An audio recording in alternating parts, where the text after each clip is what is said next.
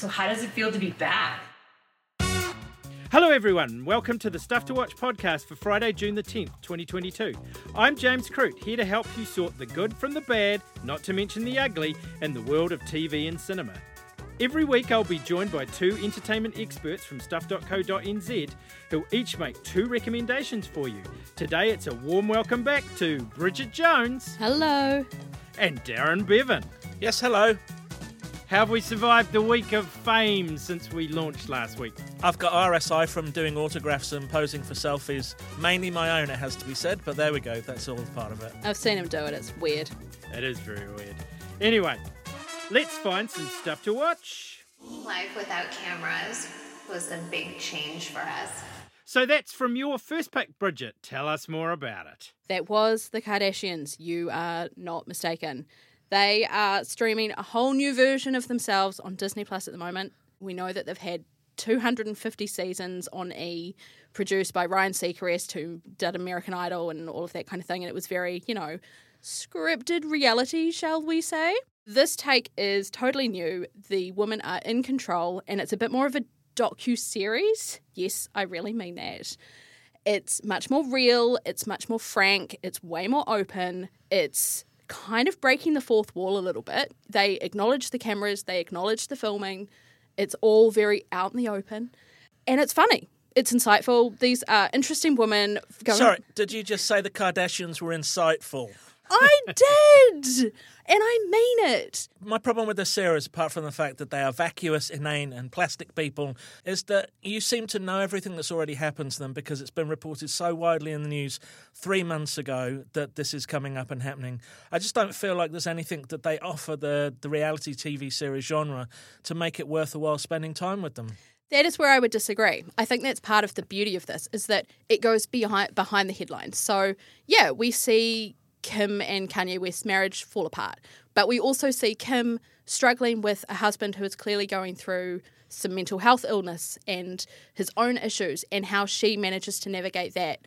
It's much more interesting. And also the vacuous stuff I take issue with, because these are really, really successful businesswomen. From Chris Momager down, they have created massive companies that sustain their own wealth. They know what they're doing. It's not just perhaps what their fame was built on when it started, which is, yes, Kim's sex tape and the fact that she worked for Paris Hilton. But there's so much more than this. I have to say, I never watched the Kardashians in their old series. It wasn't for me. I got turned on to this by the boss's boss of this podcast, who suggested that it was a good watch. And she's right. It's really interesting, and it's sort of a bit different than I think a lot of people think that families like these are when they are together. It almost seems a bit sort of mafioso in terms of, the trailer in particular, where talk about the family. You don't go against the family. Is that part of its appeal? Yeah, exactly. They have walled themselves off. They are this contained unit. But the show goes behind that. They ask, can we film this? They're literally talking to the producers and the camera people as this drama's going on. And the answer is usually, well, as far as we see, yes. And it's really intimate moments that they are capturing. So it's going inside of that mafia family, I guess. We have all the time and all of the resources to burn them to the ground. Never go against the family. Let's go from one sort of franchise to another. Darren, you've got the latest Marvel series to talk about? Yes, this is Miss Marvel, which is now playing on Disney Plus, and is a delightfully vibrant new series that's got a bit of high school panache to it. It is another superhero series, yet another one from the Marvel Cinematic Universe. But this one, much like Moon Knight, doesn't rely so much on you having the knowledge of the Marvel canon of every single film that they've released, all 473 of them, and the various spin-off series as well. It's a story of Kamala Khan. She lives in Jersey City, and she's a young kid at high school battling the issues with high school problems as usual, boys, and all of that sort of stuff, as well as issues with a family. And that's the dynamic that I really like in this series. There's a lot of multiculturalism and diversity as this kid basically tries to deal with issues from her mum saying that she can't go to things and wanting to burst from this cocoon that she's built for herself as she starts to blossom. So there's elements of that. There's a lot of turning reds, family dynamics. There's also a bit of Ferris Bueller's Day Off kind of knockabout humour in this, and a great soundtrack that really did remind me of Clueless. It's very much an origin story. It's a superhero origin story about a girl who wants to be like the Avengers, wants to be like a heroine, Captain Marvel, and ends up getting those superpowers in ways that are surprising and entertaining, which you don't expect from these kind of series. It's delightful.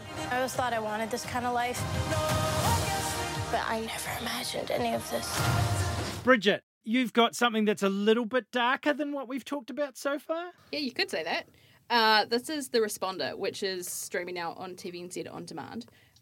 It stars Martin Freeman. It's such important work. I don't think it is. I think it's whack-a-mole. Except the moles wear trackies. It's the sort of dark, meaty story of a Liverpool cop who is about to start a bunch of night shifts. And we find out pretty quickly that they mess with his head. He's got some demons going on. He's trying to work through them. He's got problems at home. He's made some bad deals with some bad people. And on the first night of his series of night shifts, it all sort of comes to a head. And from there, we see it play out about how he navigates that and sort of the real impact of what these sorts of shifts can do to people. It's hugely depressing. It's very angry. It's very intense. Like I said, it's very dark. It's written by a guy who used to be a cop. So it's got that gritty realness to it. It's almost got the feeling of being a documentary. And from one hard watch to, I guess, another difficult watch for some people, although it has a massive fan base.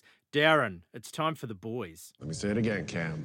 I may be a superhero, but I'm also just a man who fell in love with the wrong woman. Yeah, another superhero series. Who knew? This is obviously streaming now on Amazon Prime with new episodes out every Friday. And it's the show that has our very own Carl Urban and Anthony Starr in it as a pair of dueling kind of antagonists, really. Urban is the butcher, the guy who's out to get Anthony Starr's Homelander, who's basically a corrupt superhero that's gone mad. I mean, this series just really does push it as far as it can go in terms of what you can expect for graphic violence and cartoonery. I think it's gone past the point of satire now because we've had Donald Trump, those riots on Capitol, and everyone attacking the mainstream media every day for disinformation and lies. So the satire in the show this time round feels a little bit like it's lost some of its bite. But it's a really enjoyable drama if you take all of that stuff out of it. It's well produced. It is grotesque and obscene, as much as you would get away with on TV, possibly even further. In the first episode alone, there is a shrinking superhero that's basically a take on Ant-Man that ultimately ends up inside the sensuous parts of another man and just explodes. The body horror is incredible, and you just wonder how they got away with it. I did read something from Carl Urban the other day saying that he had to stay away from the shooting of those scenes because he felt he was becoming desensitized to some of the violence in the show and the graphic nature of it. And I can see what he's saying with it all. It's very much a show that you either love or hate. There's no middle ground on this. You're either into it or you're not, and you won't be convinced to come along with it if you're not already invested in these characters and their takes on corruption and white male anger. So finally, it's come round to my turn. And my classic cut this week is the 1996 disaster movie, Twister, which, thanks to a Stuff to Watch article, we even managed to get to number 1 on Netflix last weekend. Pats all round. Fabulous stuff. Periodically, nature will, in a kind of psychotic fit, go completely, randomly mad. Essentially, it's all about a whole lot of storm chasing people. Helen Hunt plays the sort of lead of those. Bill Paxton has come to get his divorce papers signed. He's now a weatherman living in, not chasing storms anymore, essentially. And chaos ensues. And it's just a heck of a lot of fun. It's terrifying. It's not fun. What are you on about? It's so scary. The opening sequence where the family, the guy's watching on TV, there's some storm on the way, and then suddenly a lightning crash takes out all the power in the house, and he yells, "Let's get down to the storm cellar right away," and he leaves the dog behind to start off with. That traumatised me to start off with that. Then you get down there and the clouds are growing, there's lightning strikes taking out trees, there's basically every kind of explosion going off that you'd expect for a PG film, and then halfway through that sequence, the guy who's holding down the storm cellar door, gets sucked out, and it's just an absolutely visceral opening that really grabbed me to start off with and just didn't really let me go. It's a perfect popcorn film to just sit on the couch, cuddle up, I mean, it's perfect weather for it, and just watch the world fly away. So, today we talked about The Kardashians on Disney+, Miss Marvel, not Miss Marple, on Disney+, The Responder on TVNZ On Demand, and The Boys Season 3 on Prime Video. And my classic cut is Twister on Netflix. So that's all for this week, but we'll be back next Friday with more stuff to watch. In the meantime, we'd love your feedback. Email us on stwpod@stuff.co.nz. There's more info at stuff.co.nz/stuff to watch. You can subscribe to the Stuff to Watch newsletter there by clicking on any of our stories. And please follow us wherever you get your podcasts.